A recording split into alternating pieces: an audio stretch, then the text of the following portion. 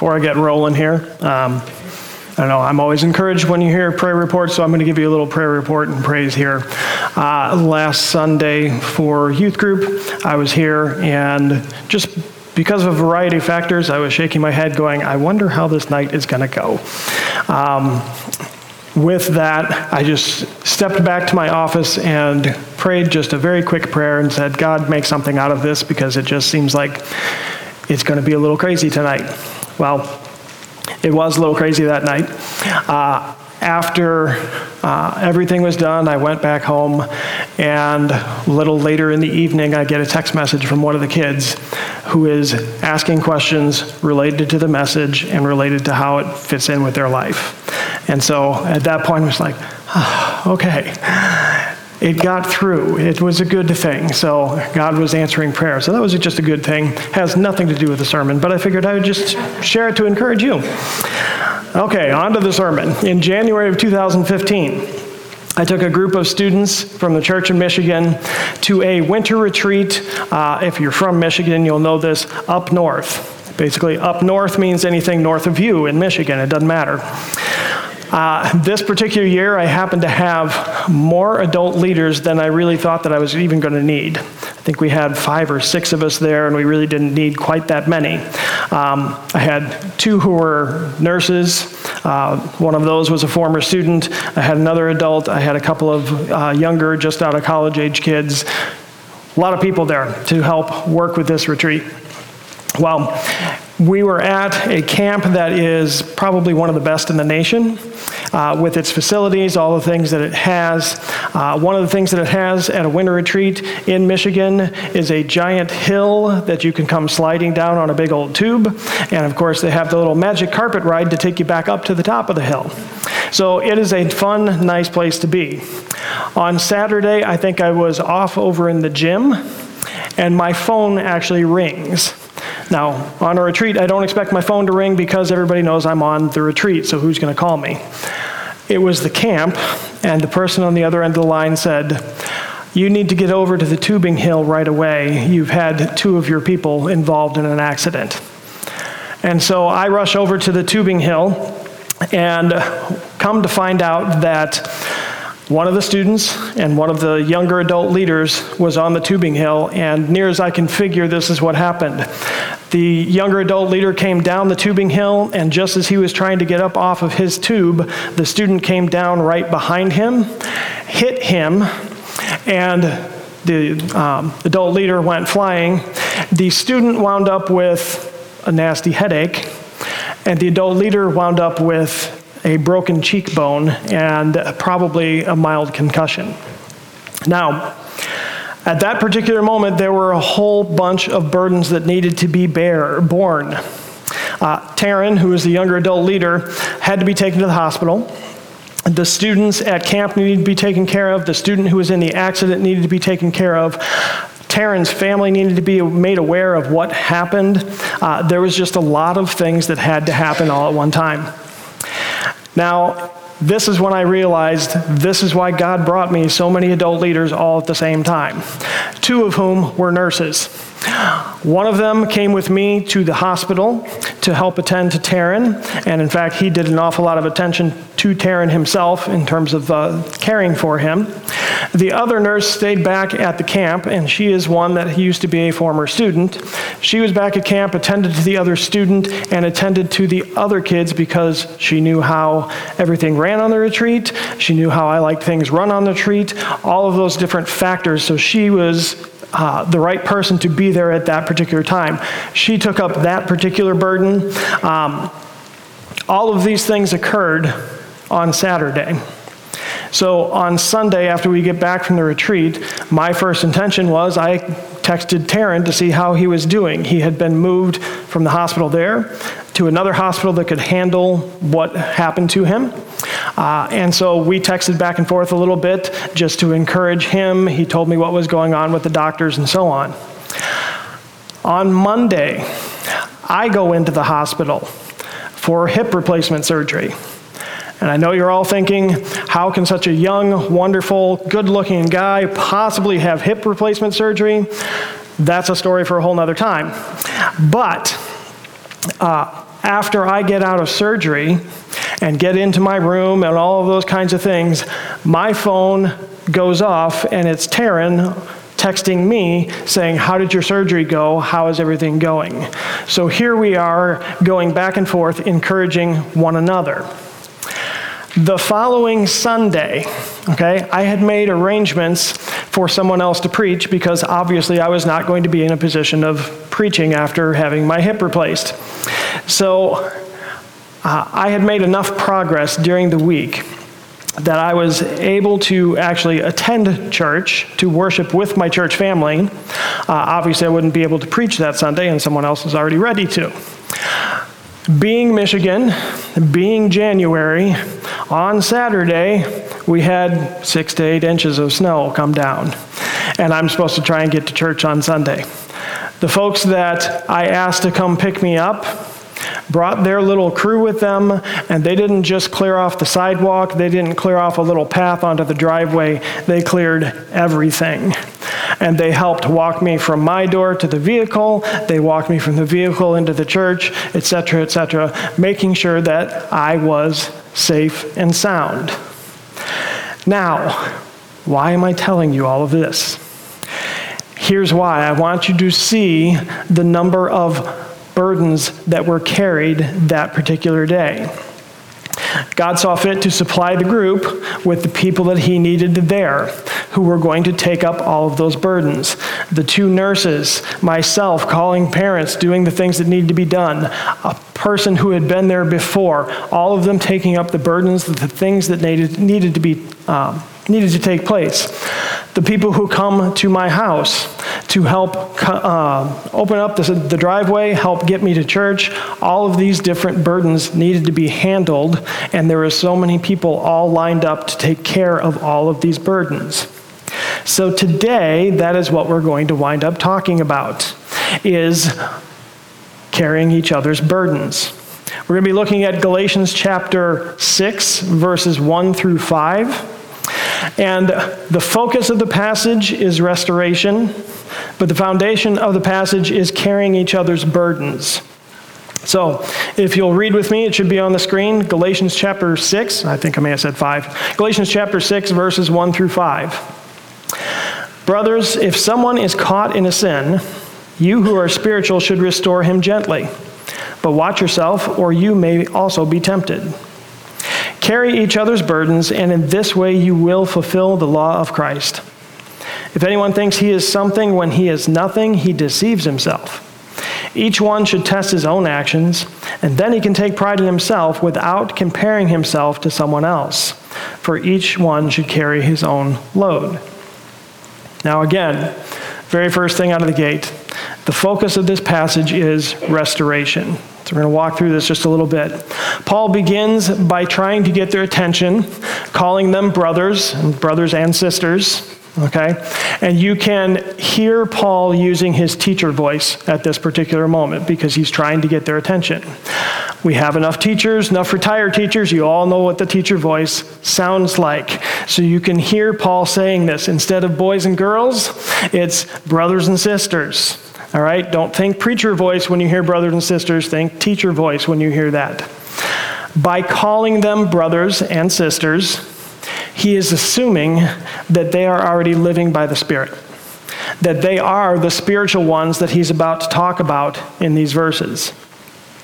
Paul just wrote a very famous passage in Galatians chapter 5. He wrote about the fruit of the Spirit and how we are to be controlled by the Spirit.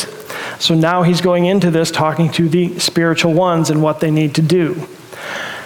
And what he winds up doing is acknowledging a simple fact, that even though they are brothers and sisters, even though they are spiritual, they have been saved, they are a part of the Christian family, sometimes we fall into sin. Paul is likely referring back again to chapter 5, to the works of the flesh that he listed out before the works of the Holy Spirit.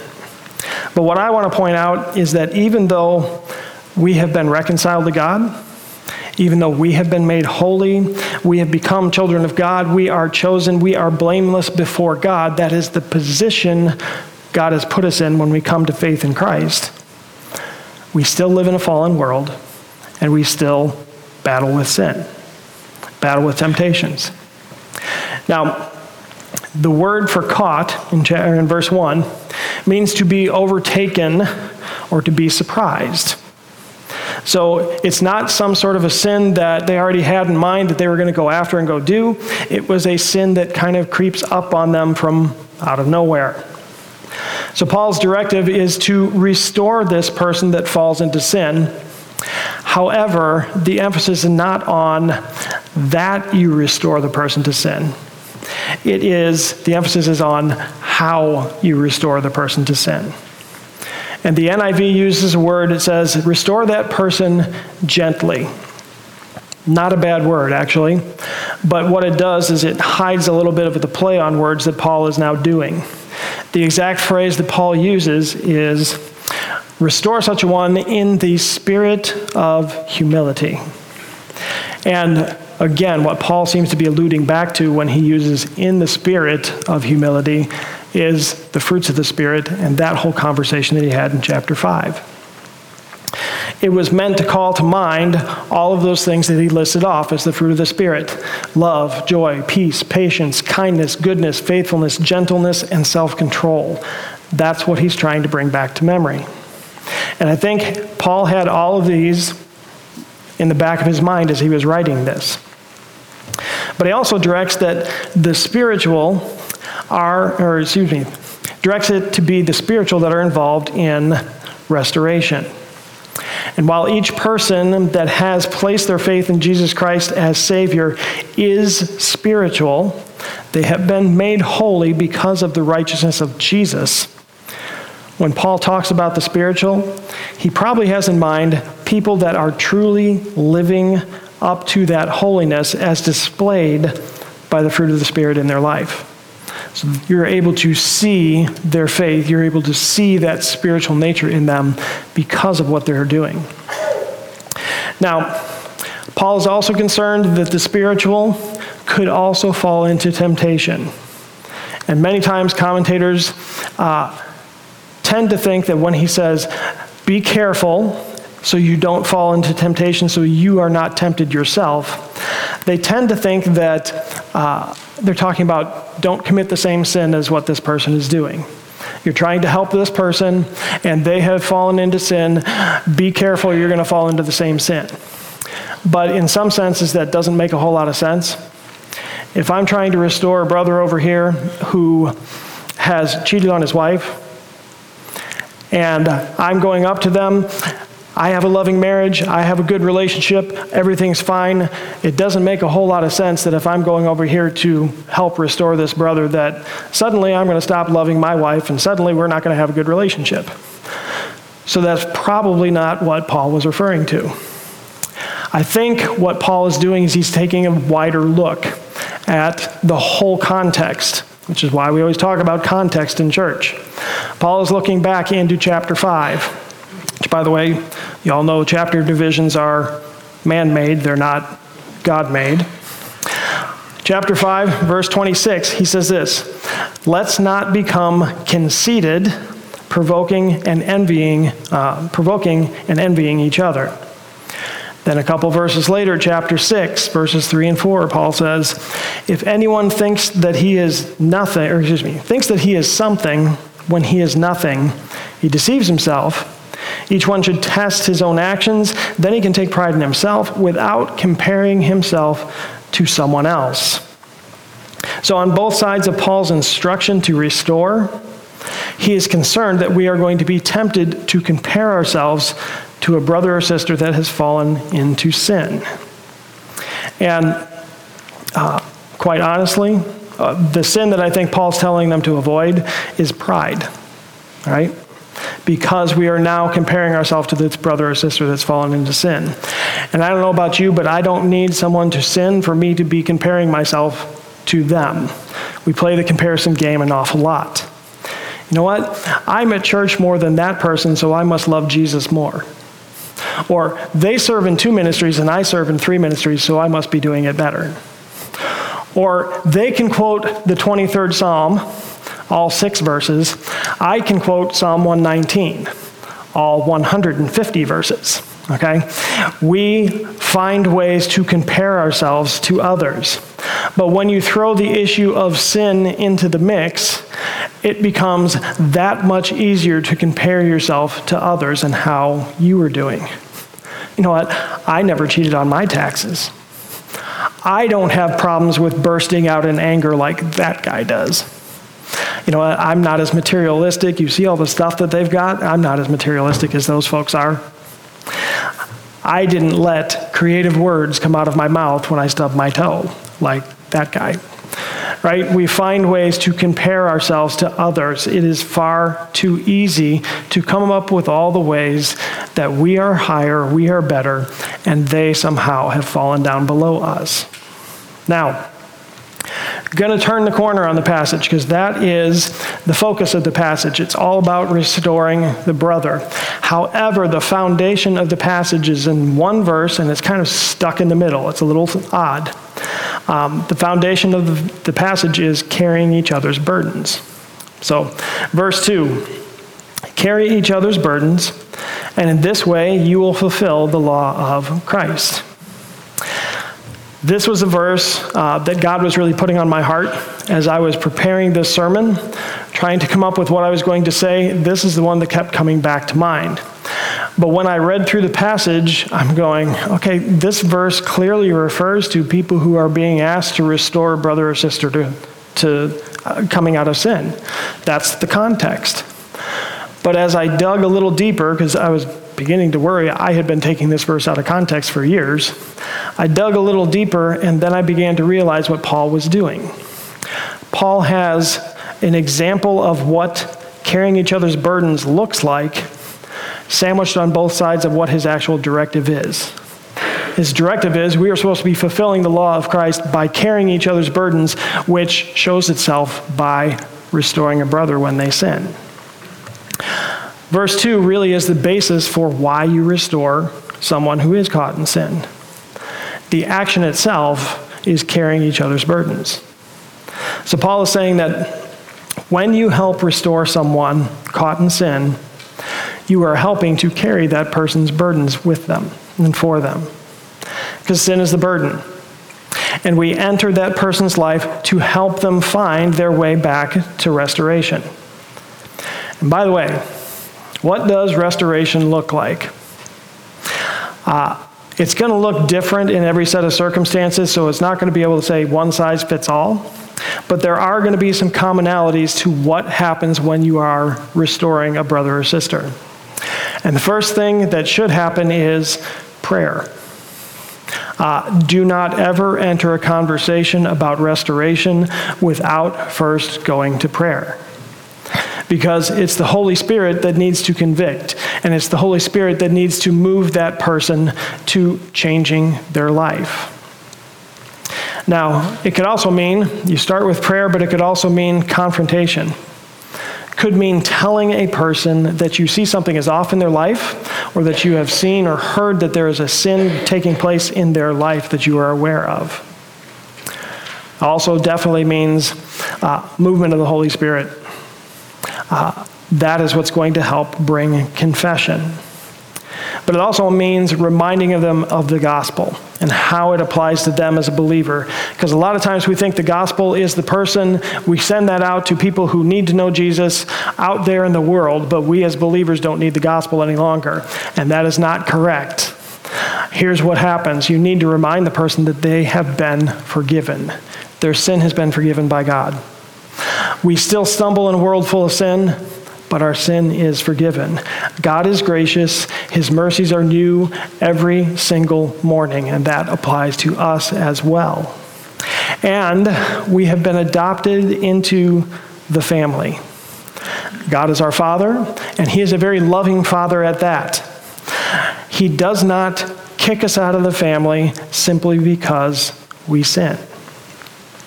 And we often need to be reminded of God's grace in this way when we as believers stumble into sin. Now, the action of carrying each other's burdens the action is carrying each other's burdens, but the reason that we do it is that it fulfills the law of Christ. And scholars are split on what the law of Christ really means, what it is, because this is the only place in Scripture that it actually uses those words. Many people think that it refers back to Galatians chapter 5, verse 14. And it says this: the entire law is summed up in a single command. Love your neighbor as yourself.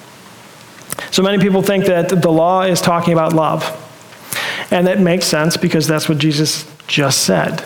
Love your neighbor as yourself, and you are fulfilling the law.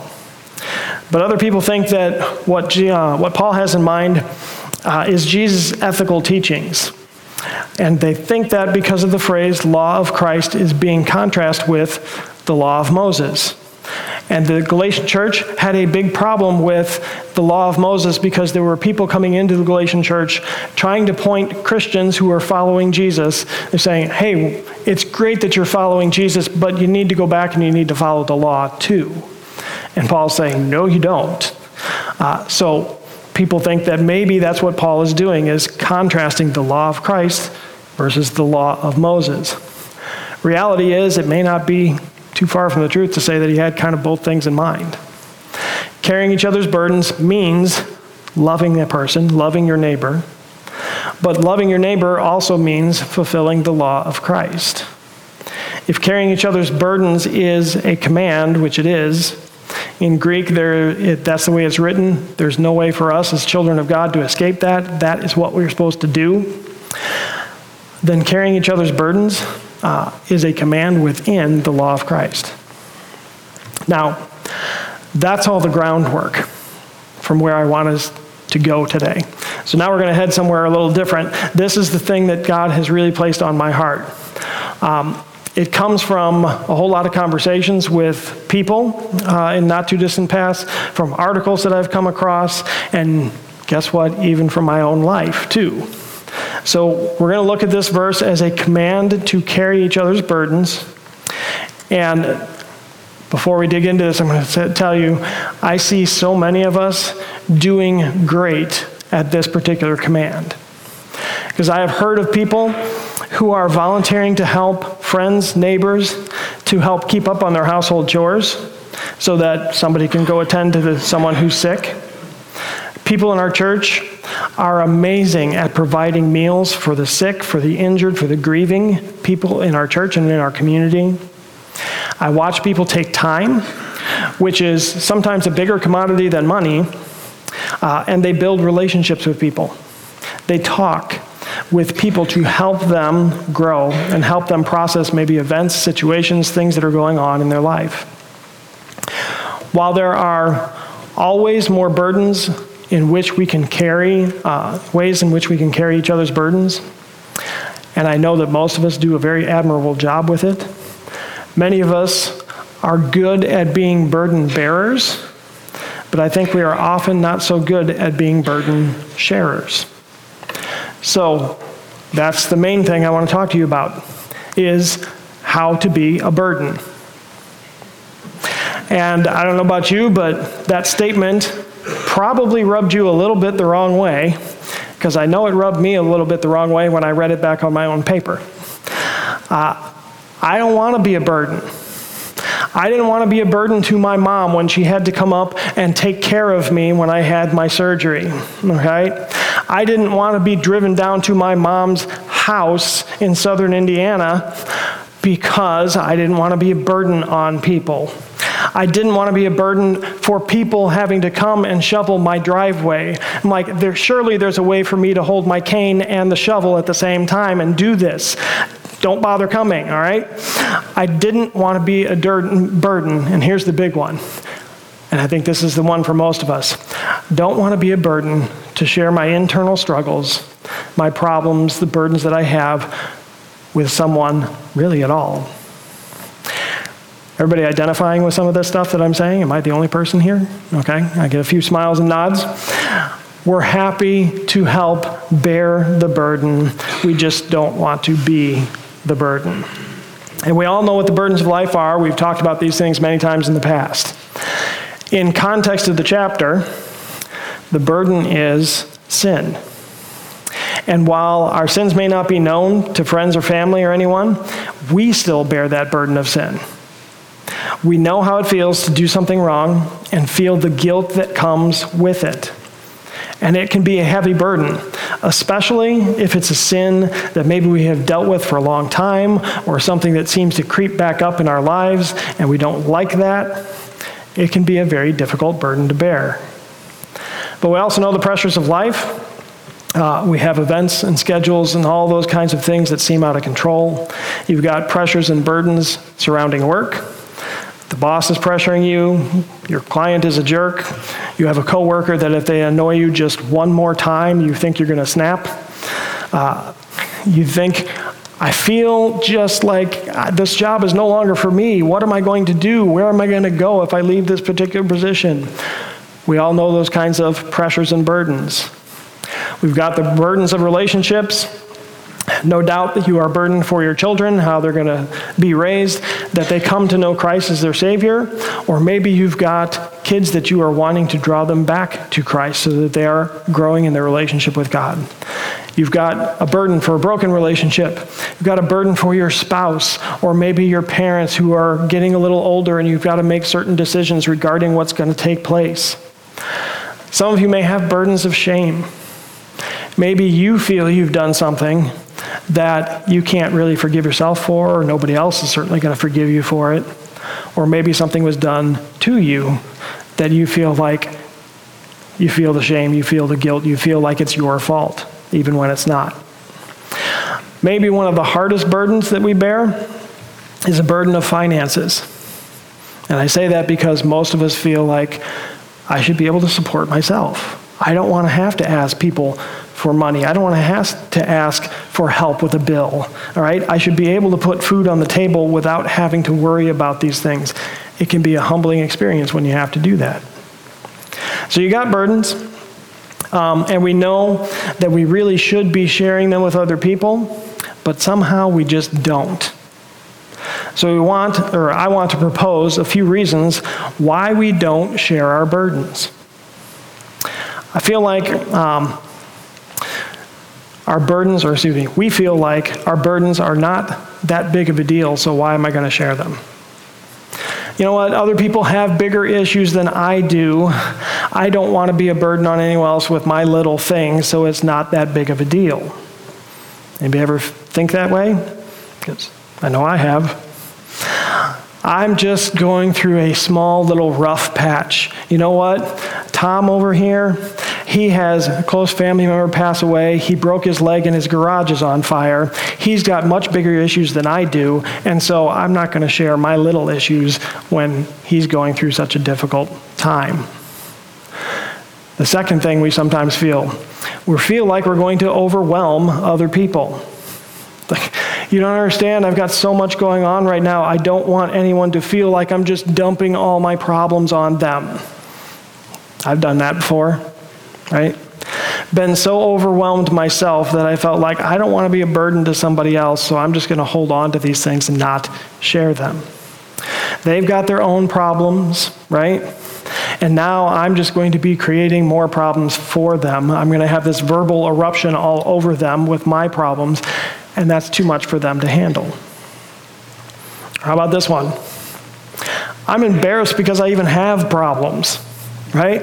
Everybody looks at me and they think I've got it all together. If I share that I'm not all together, they're going to know, and they're going to think less of me or differently about me. Or they're just scared to be vulnerable. It's embarrassing. You know what? If I talk about this particular thing, then that means I'm going to have to admit this, some particular issue that you wanted to keep under wraps. If I say that I'm having financial problems, it doesn't matter that they were brought about by a tidal wave of other bills and things that were unanticipated, the things that I couldn't control. If I say that I have those problems, I have to admit that I'm in need, and people don't need to know that I'm in need. I don't want to talk about my marriage problems because then people are going to know that I have marriage problems, right? We don't want those things out there. Now, you're probably not going to want to hear the next thing I'm going to say. but I'm going to say it anyway because, number one, God commanded me to. Number two, I love you, and that's my job to let you know these kinds of things, okay? Y'all ready? Sit back, get your toes ready because I'm going to step on them. All of those things that I just mentioned have one thing in common. They're all based in pride. Now, some of you are thinking, no, wait a second. I just don't want to be a burden because my problems are really not that big. You know what? That's a false sense of humility. You still have burdens, right? It may be true that someone else's burdens may be larger.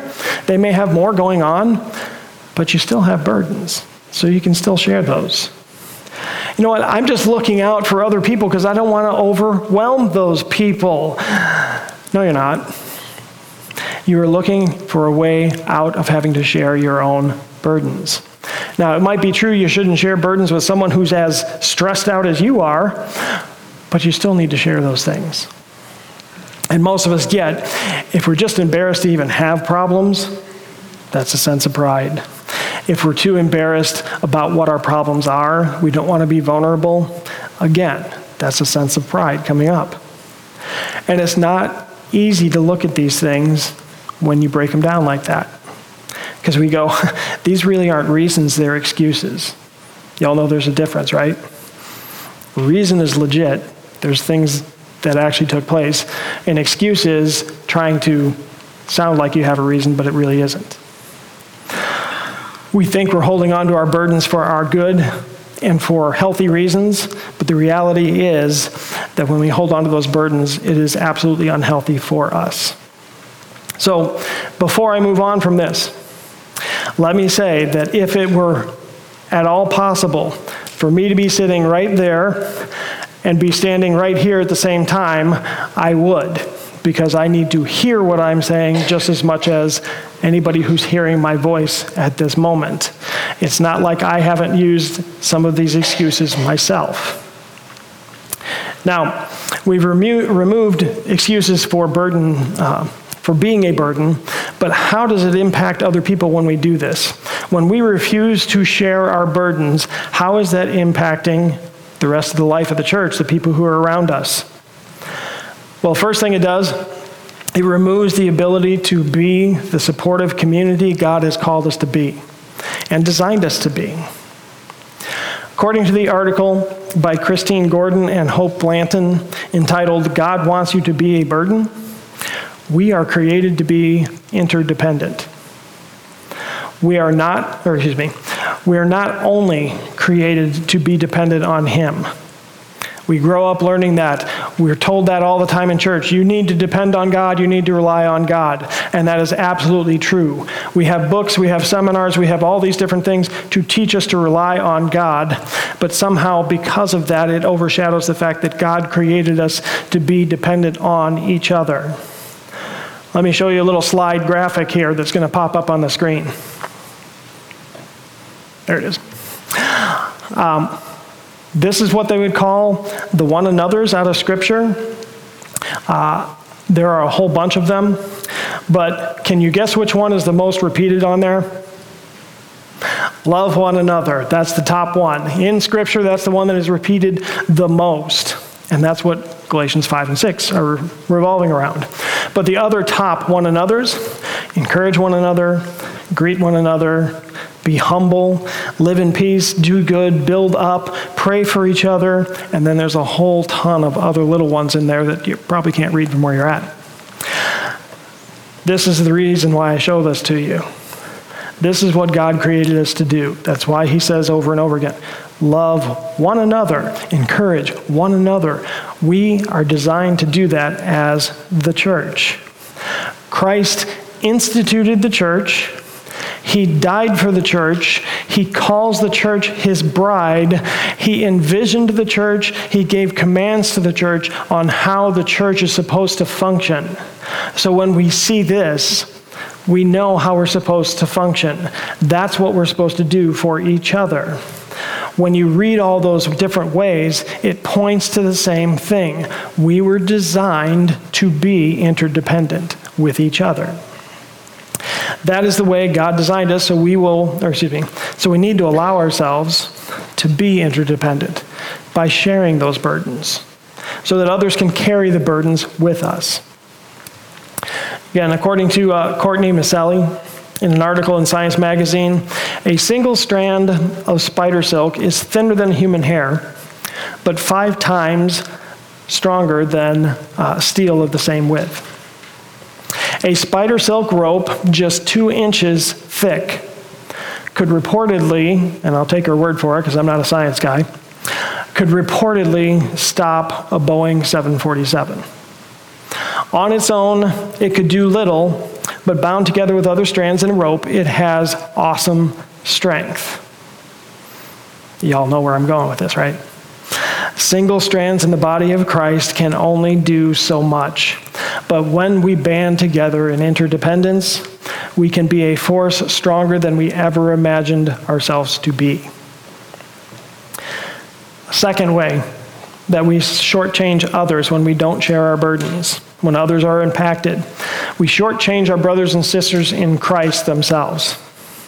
Because God has given each and every person who has put their faith and trust in Jesus Christ, He has given them a spiritual gift to be used to build up the body of Christ. When we refuse to share our burdens, the body of Christ actually gets a little bit weaker because the body of Christ is not able to flex its spiritual gift muscles. So, look at it this way. People with the gift of administration or giving, they can use their gifts to help in moments of financial burden. People with the gift of discernment can help see things in our lives that make us stronger, maybe sins that are coming our way, and they can help with those burdens. People with the gift of encouragement can come alongside someone who is hurting, who is facing all kinds of different difficulties and burdens in their life, and they can lift their spirits in a way that no one else can. Someone who has the gift of helping, they are not feeling burdened or overwhelmed when you have a need for your yard to be mowed or something to be moved, something to be rebuilt, something to be fixed. They are not burdened by that. In fact, they live for those things. I could go on and on through all the spiritual gifts. There are people in the body of Christ who enjoy those things. They even pray for opportunities to be able to use their spiritual gifts for other people. When we refuse to share our burdens, these people are going underutilized. And in reality, both you and they are missing out on the opportunity of serving and of being served, missing out on that joy. The third way that sometimes we not sharing our burdens hurts others around us. It denies our brothers and sisters the ability to fulfill the law of Christ. Now, each of us has been commanded to fulfill the law of Christ. What happens when we refuse to share our burdens is our brothers and sisters around us, and even we ourselves, are missing out on having, again, that joy that comes from knowing that we are doing what God has asked us to do. We are fulfilling the law of Christ. Now, this one could get real heavy-handed real fast, because I could be standing here pounding the pulpit trying to make you feel guilty that you're not allowing people to fulfill the law of Christ. That's not the point. The point is that all of us would say, you know what, I want to fulfill Christ's law. One of the ways that that is done is through the sharing of burdens. So it's logically concluded that someone has to go first to share the burden. Otherwise, we shortchange that whole scenario. But I don't want to leave this on a negative note. So I'm going to circle back around to what the law of Christ is all about. The law that we are wanting to see fulfilled is summed up in what Jesus told us. Love your neighbor as yourself. To be in a loving relationship assumes reciprocity. It is a two-way street. We are usually great at loving others when they dare to share. We struggle allowing ourselves to be loved because sharing is daring. If we truly want to see the Church of Christ expressed in this local body of believers, we need to embrace the reciprocity of love. So I know most sermons based out of Galatians chapter 6 focus on restoration, which is the outworking of the fulfilling of Christ's law by carrying other people's burdens. Or the sermons focus on how we can carry each other's burdens. But what I find in Christ Church, in Faith Bible Church, in each of us sitting and listening to this sermon today, and especially the good-looking guy behind the pulpit right now, we love to help with burdens, but we struggle to be the burden. And the only way the church can be the church, the only way that we can fulfill Christ's law, the only way burdens can be carried is for one of us and each of us to dare to be the burden when it is needed. So that's where I'm going to leave you. Dare to share. Dare to step out and allow the body of Christ to do its job and surround you with the love that God has called us to. Let's pray. Father in heaven, thank you so much for how you guide us and how you direct us. Thank you for the ways in which you have asked us to serve each other. Lord, you have asked us to be able to carry each other's burdens. You have even equipped us to be able to carry each other's burdens. Now, Lord, help humble each of us to be able to share our burdens so that the church can be built up, so that the church can be stronger, so that all of the needs are getting met, simply because we push excuses aside and we say, you know what, I'm going to help fulfill the law of Christ by being open about the things that I might need. Lord, help teach us to be the burden so that the body of Christ can grow. We ask it in Jesus' name. Amen.